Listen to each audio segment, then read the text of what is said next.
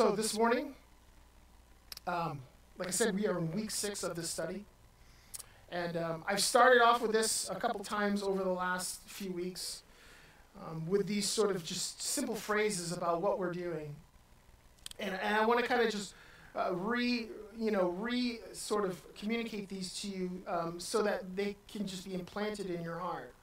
You know, when we participate in the church, and when we have a devotion to the church, to Christ's church, we do that because it's essential to our spiritual growth and nourishment and maturity. And that is one of the reasons why we are going through this study, this series, so that we can understand and identify what it is about the church that provides the essential nutrients for nourishment and maturity and growth. It is this church, it is Christ's church, that provides the core elements that nothing else can, that is aimed at producing someone who is set apart, who is holy, and wholly devoted to Christ. And that is the main reason why we come and are a part of the church. That is why we participate and are devoted to his body. And so we've been looking at a couple of different things within this series, in this structure that we've kind of created. We've looked at the source of the church, which is Christ, as being a reason why we are to be committed and devoted to the church. We've looked at the substance of the church, and we are in that piece right now, and we're going to be looking at, going forward, the sacredness of the church, and why this structure and these features should be motivators for everyone to be a part of and committed to and devoted to Christ's church. So this morning we're going to be in the substance of the church. We've looked at the source of the church in both Matthew chapter 16 and 1 Corinthians chapter 3. And then we've begun to look at the substance of the church. And the substance of the church we've kind of identified as this, sort of the essential content, the important features, and the beneficial qualities and the significance of the church. When we think about the substance, it is that we are to think on these things about what they provide for every Christian. So we looked at in 1 Timothy chapter 3 a couple weeks ago, verse 14, that the Christian must love the church because it is where the truth is supported, protected, and guarded. The Christian must love the church because it is where God's word is publicly declared, 2 Timothy chapter 4.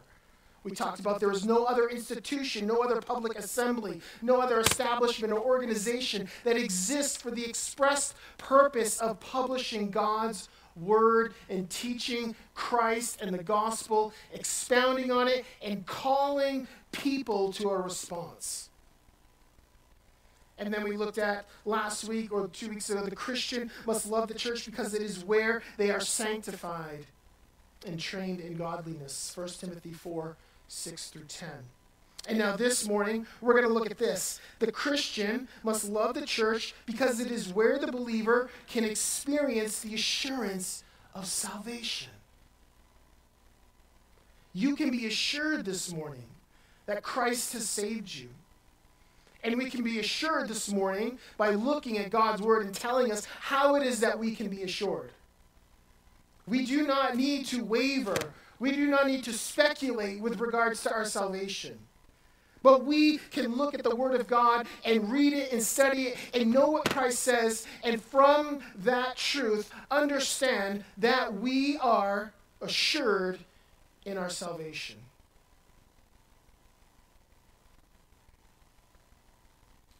So we're going to continue in 1 Timothy chapter 4 this morning. So Christ's church, this church, is the publisher of the truth. We've talked about that in the past. And it's the publisher of the truth in this way. It's the publisher of the gospel in this way, that it declares the character of God. It declares his holiness, his righteousness, his justice, his goodness, his mercy, his patience.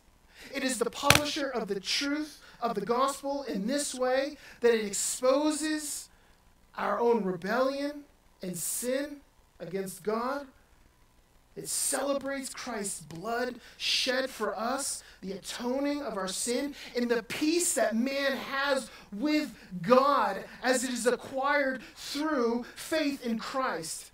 And that we are restored to a holy God. And there's a behavior pattern that continues through that time. As we are settling in on the truth of Christ, it will cause different behavior patterns. It will cause a lifestyle change as a response. And as the believer is pierced by this truth, it produces in the mind and in the heart a profound sense of assurance in the sufficiency of Christ for salvation. So if you were to break down this verse, 1 Timothy chapter 4, 6 through 10, and you were to assign to it a topic sentence. Anybody remember doing topic sentences in school, right? So you write a paragraph, and typically you got to write a topic sentence or a thesis statement, right? That's going to explain or sum up what it is that you're about to more fully lay out, right? You guys remember doing that, right? Well, if you were to do a topic sentence for this passage, 1 Timothy chapter 4, 11 through 16, it would be this: that devotion to sound doctrine and devotion and a careful attention to sound living are formidable contributions in Christ's work of salvation. That is sort of the topic sentence that we are looking at this morning. And that is what 1 Timothy 4, 11 through 16, that's what Paul lays out for the church and for Timothy. So we're going to read that passage in a moment. I want to take a look at Paul's imperatives. You're going to see a lot of verbs in this passage. You're going to see a lot of commands in this passage. And these are some of them, a summary of them. In verse 11, Paul says, you must command and teach, Timothy, specifically the truth and the gospel. In verse 13, he says, devote yourselves or give attention or to bring near to you the scriptures. Then in verse 15, he says, practice, attend to, immerse yourself, wholly absorb. And in verse 16, he says, keep watch, fix your attention, persist, which means to remain, continue, and persevere. These are all jam-packed into 4 verses. All of these imperatives, all of these action verbs. Paul is calling not only Timothy but the church to something. He's calling them to be intentional and deliberate about their faith. Essentially, that's what he's doing. He's saying, pay attention, keep watch, practice, devote, immerse, persist, command, teach. You start to get a picture here of what Paul is trying to communicate to not only Timothy but the church. So 1 Timothy chapter 4, 11 through 16. We're going to see 3 things here. We're going to see Paul's focus on devotion to sound doctrine or teaching, Paul's demonstration of a sound life, and his approach to how these work with regards to solidifying our salvation. 1 Timothy chapter 4, 11 through 16. Paul says this, command and teach these things. Let no one despise you for your youth, but set the believers an example in speech, in conduct, in love, in faith, in purity. Until I come, devote yourself to the public reading of Scripture, to exhortation, to teaching. Do not neglect the gift you have, which was given you by prophecy when the council of elders laid their hands on you. Practice these things. Immerse yourself in them, so that all may see your progress. Keep a close watch on yourself and on your teaching. Persist in this, for by doing so you will save both yourself and your hearers. Interesting way Paul ends that passage. So let's take it here. In verse 11, this is what Paul is focusing on. Paul focuses on, first and foremost, devotion to sound doctrine or sound teaching or sound truth. The authoritative announcing and explaining of the gospel of Christ is essential for the spiritual growth of every church. We cannot grow if we don't continually hear the truth. If we're not continually putting our minds to the truth of the gospel of Christ, the church cannot grow. But it grows when it is immersed in the truth of God's word. Paul uses this word command as sort of an authoritative word here. He uses this word command because he's telling Timothy, when you preach, when you share the word of God, when you get up there and when you discharge your duties of teaching and explaining and declaring the truth about Christ, you are to do it with confidence and authority. You are to represent me and my authority, because ultimately Timothy was Paul's apostolic representative. And so everything that Paul was telling Timothy and teaching Timothy to do, Timothy was to do the same with the church. It was as if Paul was pastoring the church through Timothy. So he says, command these things and teach them. In other words, impart instruction, explain, expound, and expound the things of God. In other words, engage in, and I know this is a really, a word that many people in church don't like to hear anymore, but explain and expound and be really intentional about theology, the study of God. That is something I feel like is being lost in our churches, that there's no rigorous attention to studying God, to know God. Everything is just simply about gathering and feeling. And I feel, trust me, I felt a tremendous amount of unworthiness this morning before God. But our feelings cannot determine what we believe about God. The truth of God's word shall always determine what we believe about God. So it is essential for the church to engage in theology, thinking and studying and knowing God. Sorry. I'll give it a couple more. So Paul is saying, I want you to instruct them.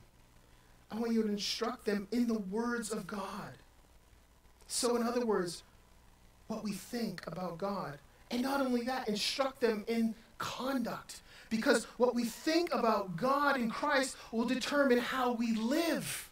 Whether you're a Christian or not, what you think about God determines how you live. Doesn't matter if you believe or not. So what is it that Timothy is supposed to share? He refers to it in 1 Timothy chapter 4, verse 6. He says this, be trained in the words of the faith and of the good doctrine. In other words, the words of the faith is the testimony of Christ. The sound doctrine is the explaining of the dynamics of the gospel. He also says it in 1 Timothy chapter 6, 2 and 3. Teach and urge these things. If anyone teaches a different doctrine and does not agree with the sound words of Christ and the teaching that accords with godliness, he is puffed up with conceit and understands nothing. So in other words, Timothy, you are to preach the things and teach the things and extol the excellencies of Christ in agreement with the words that he has given us. You are not free to make up your own style. You are not free to express your own opinion. You are not free to interpret the scriptures any way you want. You are to look at the word of God, and you are to look at the words of Christ, and you are to expound and explain them simply so that people can understand. Verse 12, he moves on to a sound life. He says this, let no one despise you for your youth, but set the believers an example in speech, in conduct, in love, in faith, and purity. So as Timothy becomes saturated, and I would say this for us as well, even though Paul's primary audience is Timothy, there is this sense that everything, the principles that Paul is laying out for Timothy, that the church is supposed to latch onto and to glean from. So for Timothy, as he's saturated in the knowledge of Christ, it is to produce a life in him that is to be modeled and followed. And it is true for us that as we are saturated in the truth of Christ, that it provides a model. It produces a model, a life that others can follow, both in the church and outside. You don't understand the model of your life that's being produced through your desire for God's truth to those outside the church. Those can look at your life and make a determination about God based on how you live. That is a huge responsibility that we all have as Christians. How we conduct our lives is crucial in determining how other people view Christ. That's what Paul is saying. As you are saturated with the truth, let it be that your life is completely transformed by it, so that the model that is produced is one to be worthy of following. Yeah. We don't get off easy here. We have a tremendous responsibility before God. Essentially, Timothy's words he used, his visible life, the observable life, his service to the church, his trust in Christ, his commitment to refrain from a lifestyle of sin would be the natural byproduct of a life that has encountered the stunning grace and immeasurable mercy of the gospel. It is these virtues that essentially will validate his authority in the church. He was to provide a model not only for people outside, but for people in the church that he was leading. We come back to verse 13. Devotion, Paul comes back to this idea of devotion to sound doctrine. So he comes and says you should be devoted to command and teach these things. This is what it's going to do in your life. Now he comes back and gives more clarity to this idea of devotion to sound doctrine. Look what he says here in verse 13. He says, until I come. He's planning to come back, right? Until I come again. I'm not there now, and that's why I'm writing to you this letter, so that you can instruct and you can teach and you can model what Christian living is for the church. He says, until I come, devote yourselves to the public reading of the scripture, to exhortation and to teaching.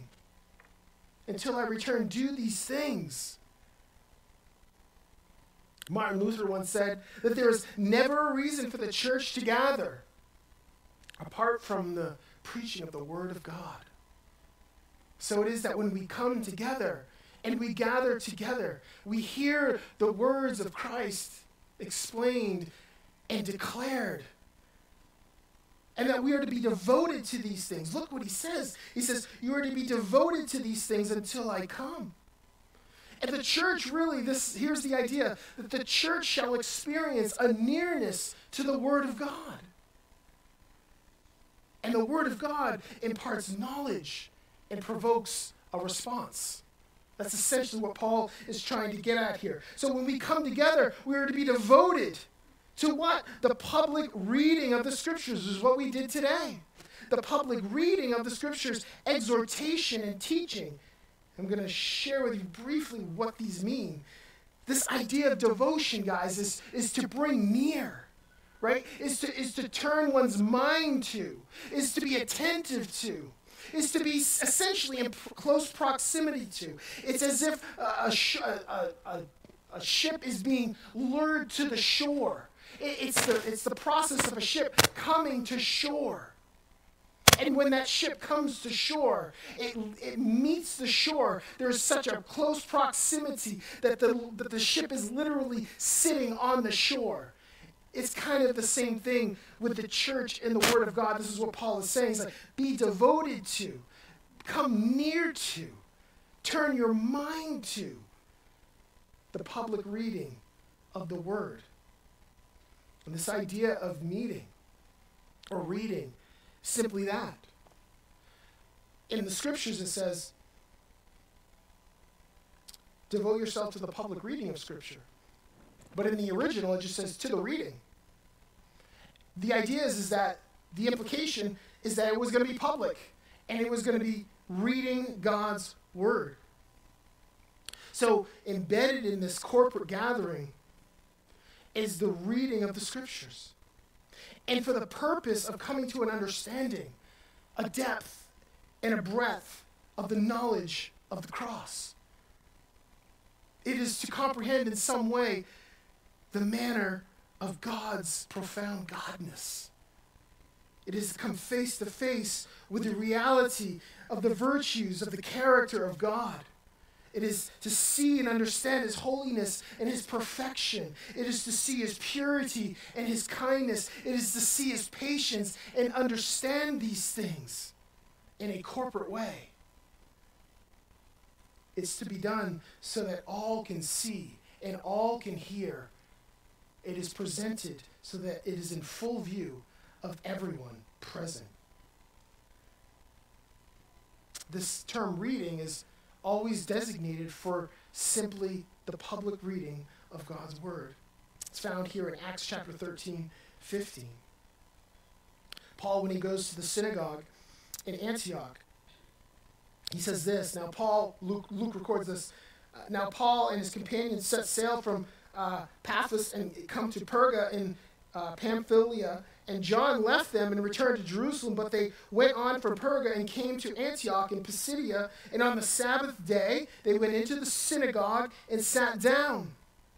After the reading from the law and the prophets, the rulers of the synagogue sent a message to them saying, "Brothers, if you have any word of encouragement for the people, say it." So Paul stood up and he began to preach the gospel. Listen to this. I just came across this today. Paul preaches about Christ in the synagogue. And look at what it says in verse 42. As they went out, listen to this, all of the Jews coming out of the synagogue, hearing the gospel for the very first time. As they went out, the people begged that these things might be told to them the next Sabbath. Wow. They longed for truth. They understood that Christ had come and was the perfect fulfillment of what the prophets and the law had prophesied long ago. And when they were hearing this truth for the very first time, what was their response? They pleaded, "Can we have more?"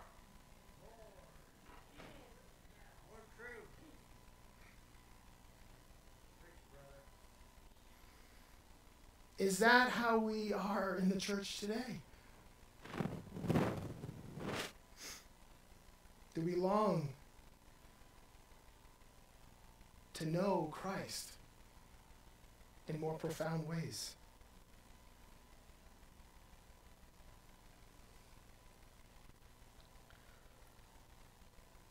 Paul says, you also must exhort. The Greek term for this is paraklesis. You may recognize this word. Jesus uses the term paraclete to refer to the Holy Spirit as the comforter, as the one who draws near, as the one who comes and offers comfort. This idea of exhortation is this sense of calling near, of summoning, of persuasive discourse. It's so that when the word of God is declared, there's also this exhortation where not only are you hearing, but the word of God is to provoke a response in the listener. It is so that the listener would hear not simply passively, but they would hear, and through the pleading of the word, it would urge the listener to respond in maybe a greater commitment to Christ. And so when the word is declared, it's not just thrown out there just for anyone to hear or to ponder, but it is to promote a response in the listener. There is a pleading going on, an urging going on. There is this sense that the listener would be persuaded by the truth to live differently in light of the gospel. Listen to what 2 Kings records in 2 Kings chapter 23, Old Testament, verses 1 to 3. We read about Josiah, King Josiah in Jerusalem. And King Josiah came after two other kings, King Amon and King Manasseh. And these two kings were wicked kings. They drew the people of God away from God. They had set up altars and places of sacrifice to foreign gods. And they had caused the people of Israel to turn their back on God, to essentially cheat on him spiritually. They went after other gods. And Josiah comes in, and he begins to rebuild and refurnish the temple. And during this time, they discover the law of God. They discover the word of God. They discover this book. And Hilkiah, the high priest, comes to Josiah and says, King Josiah, we have found the book of the law. Think about this. This is the Jewish people, the Israelites, with such rich tradition. You think about the stories, the ones that we heard about with Moses, the stories of God's deliverance and God's faithfulness and God's covenant. They had this rich history recorded for them to access at any point to bring them comfort and care. And they had abandoned it. And Josiah finds it. And he reads it. In chapter 23, verse 1, it says this: Then the king sent, and all the elders of Judah and Jerusalem were gathered to him. They all came to the king, and the king went up to the house of the Lord, the temple, and with all of the men of Judah and all the inhabitants of Jerusalem and the priests and the prophets, all the people, both small and great, and he read in their hearing all the words of the book of the covenant that had been found in the house of the Lord. And the king stood by the pillar and made a covenant before the Lord to walk after the Lord and to keep his commandments and his testimonies and his statutes, and with all his heart and all his soul to perform the words of this covenant that were written in the book. And all the people joined in the covenant. What do we see here? A picture of what God's word produces in the life of its believers. It is God's word that is sent out, and the covenants and the truths and the principles and the precepts. It is declared to the people. And what does it do? It causes change. It causes lives to be transformed. Sound teaching and sound doctrine lead to sound living, essentially, is what Paul is saying.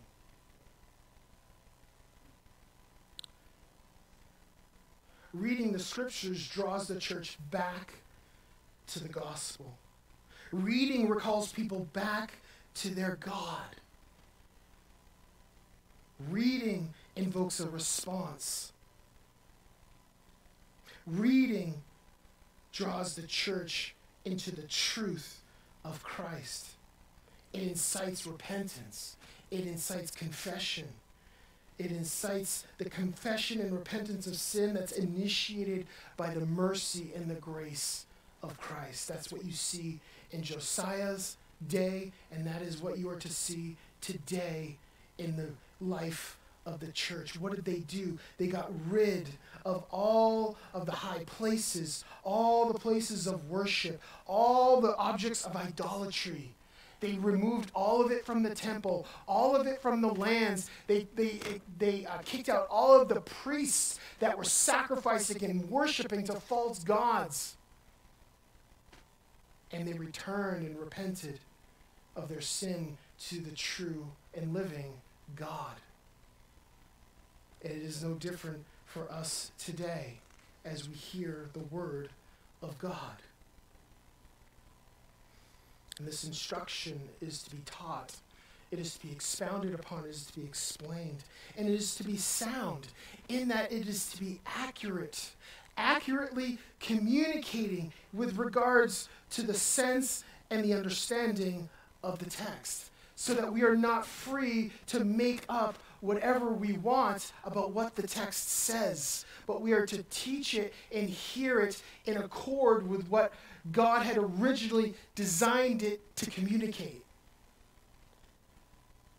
And the church shall never exhaust its desire to hear what God has to say.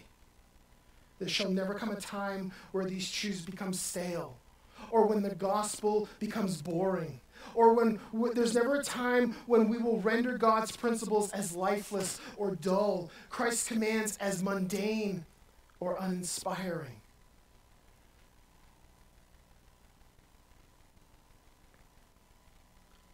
And so here we see in verse 15 both a devotion and demonstration.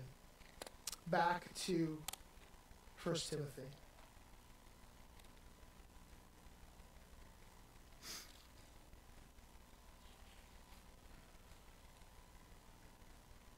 Paul says in verse 15, practice these things, immerse yourself in them, so that all may see your progress. In other words, there's a deliberate attention and appropriate action that must take place in the instruction of God's word, because it will produce sound and fruitful living for others to observe. In a sense, Paul is just reaffirming what he said in verse 7 when he says, you are to be trained in godliness. He says, have nothing to do with irreverent, silly myths, but rather train yourself for godliness. There's this idea that there's a work involved. That there's this idea that we're not passive in this process, but that it takes a sense of vigorous and rigorous, regimented commitment to see a sound life produced through sound teaching. He says, practice these things. In other words, meditate on them or allow them to revolve in your mind. Attend to them carefully. We are continually to be meditating, not emptying our mind, but filling our mind with the truth of God's word. That's what he's saying. Immerse yourself in them. Be in them. Literally, be in them. Wholly absorbed, self-dedicated to these things. And finally, this is the reason.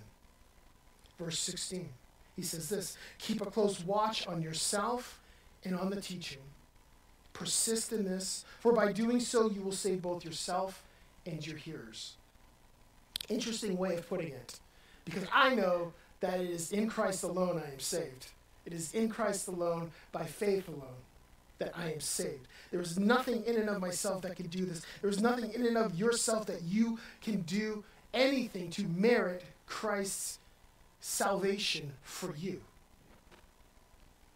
But Paul does say here that attention to these things will in some way save yourself and save your hearers. Interesting. To put it this way, this was a hard verse for me to try to communicate to you guys, because I don't want you to come out of this thinking I have to do something in order to assure my salvation. That I'm not saved unless I am doing all of these things. Or that Christ's work of salvation is dependent on me participating in these things. Because that will just lead to works-based, merit-based assurance. And that's not what Paul is saying here. But for every believer, there is this confident assurance of salvation as Christ's work, right? There's this confident assurance of salvation that Christ has worked in us through his work, but it's solidified by a devotion to sound biblical truth. And it's solidified by the producing of the fruit of sound and upright living. Make no mistake, the living God is the Savior of all people. Paul says this in verse 9. No question. In the ministry of the gospel is the effective means by which we are saved. No question. But yet, here's what we have to understand, you guys, that even with this truth, at the same time, it is Christ's work of salvation that is exemplified. It's demonstrated in believers through a devotion to the word of Christ and a consistent demonstration of sound living. It is so important to understand this, that this notion that we must grasp this morning is that we shall receive no glory for our own salvation. But God alone is jealous for his glory. In other words, he doesn't share it with anyone.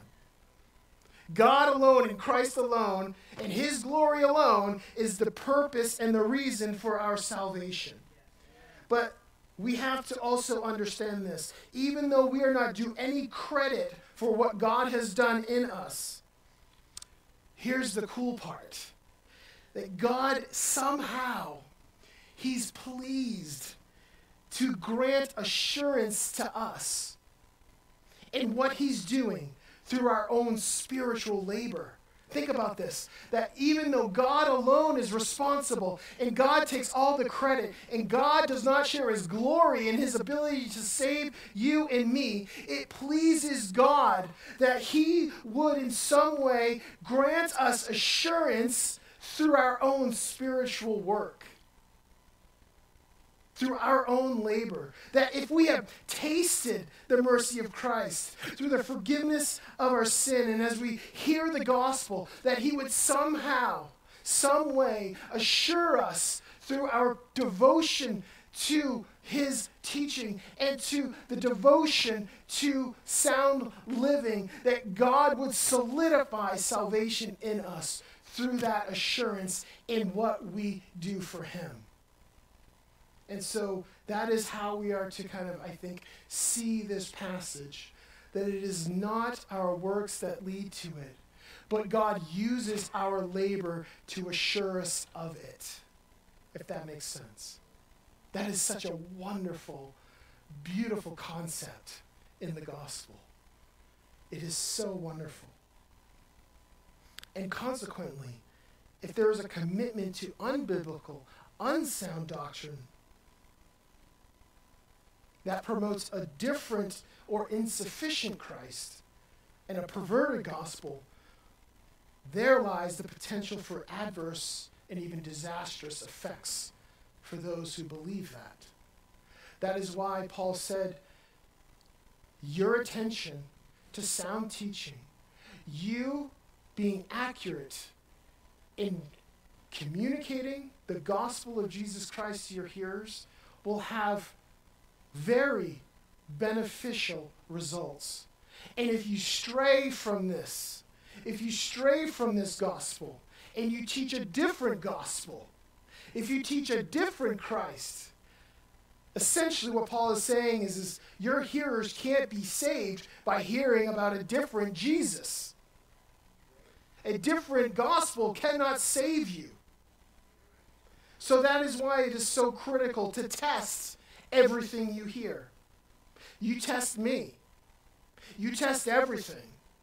John said, you test all things. You test the spirit of everything you hear. You don't take anything for granted, including me.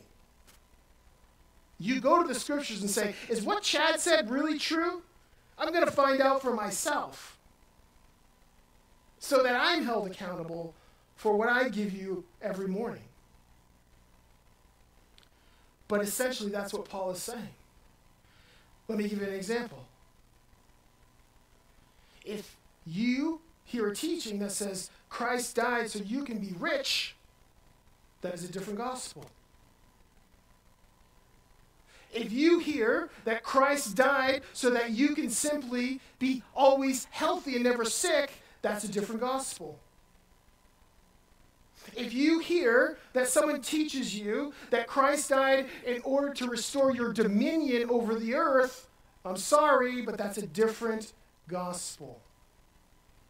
Christ came, bled, and died so that your sin can be forgiven and atoned for through his perfect life, his substitutionary death, and his beautiful resurrection, defeating not only sin, but the wages of sin, which is death. And now he sits at the right hand of the Father, and he has restored you as a son and a daughter of God into the glory and the honor that is only due Christ. He has restored you in your soul. He has restored you in your mind. He has restored you in every faculty that is in your existence. He has restored you to wholeness and health spiritually. You no longer are bound by sin. You no longer are bound by the effects of sin. You are no longer bound by the enemy. You are no longer bound, but you do truly, as Deb said, have victory in Christ because of the gospel. And that is what is the true gospel. Paul says it in 1 Corinthians 15. I bring to you of first importance that Christ died for the forgiveness of sin. He died, he was buried, and raised. And so Paul is saying, if you teach any different gospel, you are endangering the spiritual eternity of your hearers, because they will believe in a different Christ which cannot save them. So embedded in the truth of the gospel is confession and repentance and turning to Christ and finding restoration for your soul and finding peace for your soul, that you are now, there is nothing separating you from him, and that you are free, and that you are granted eternal life with him. So why must we love the church? We must love the church because it is where we hear the word of Christ publicly read and taught, provoking a response and a commitment to Christ in light of the awareness of our sin and the merciful forgiveness of Christ. We must love the church because a person's devotion to it reflects one who is devoted to the hard work of growth through sound doctrine, giving rise to sound living as evidence of Christ's work of salvation. And that is why we love the church. That is why we're committed. That is why we're devoted to the body of Christ. It is where we can find full peace and assurance in Christ's saving work on our behalf. That's amazing. I want to know every day. I want to know without a shadow of a doubt, with complete confidence and total assurance, that Christ has indeed saved me and has rescued me and delivered me. There is nothing that brings me more peace than that. And the only way I find that is being right here.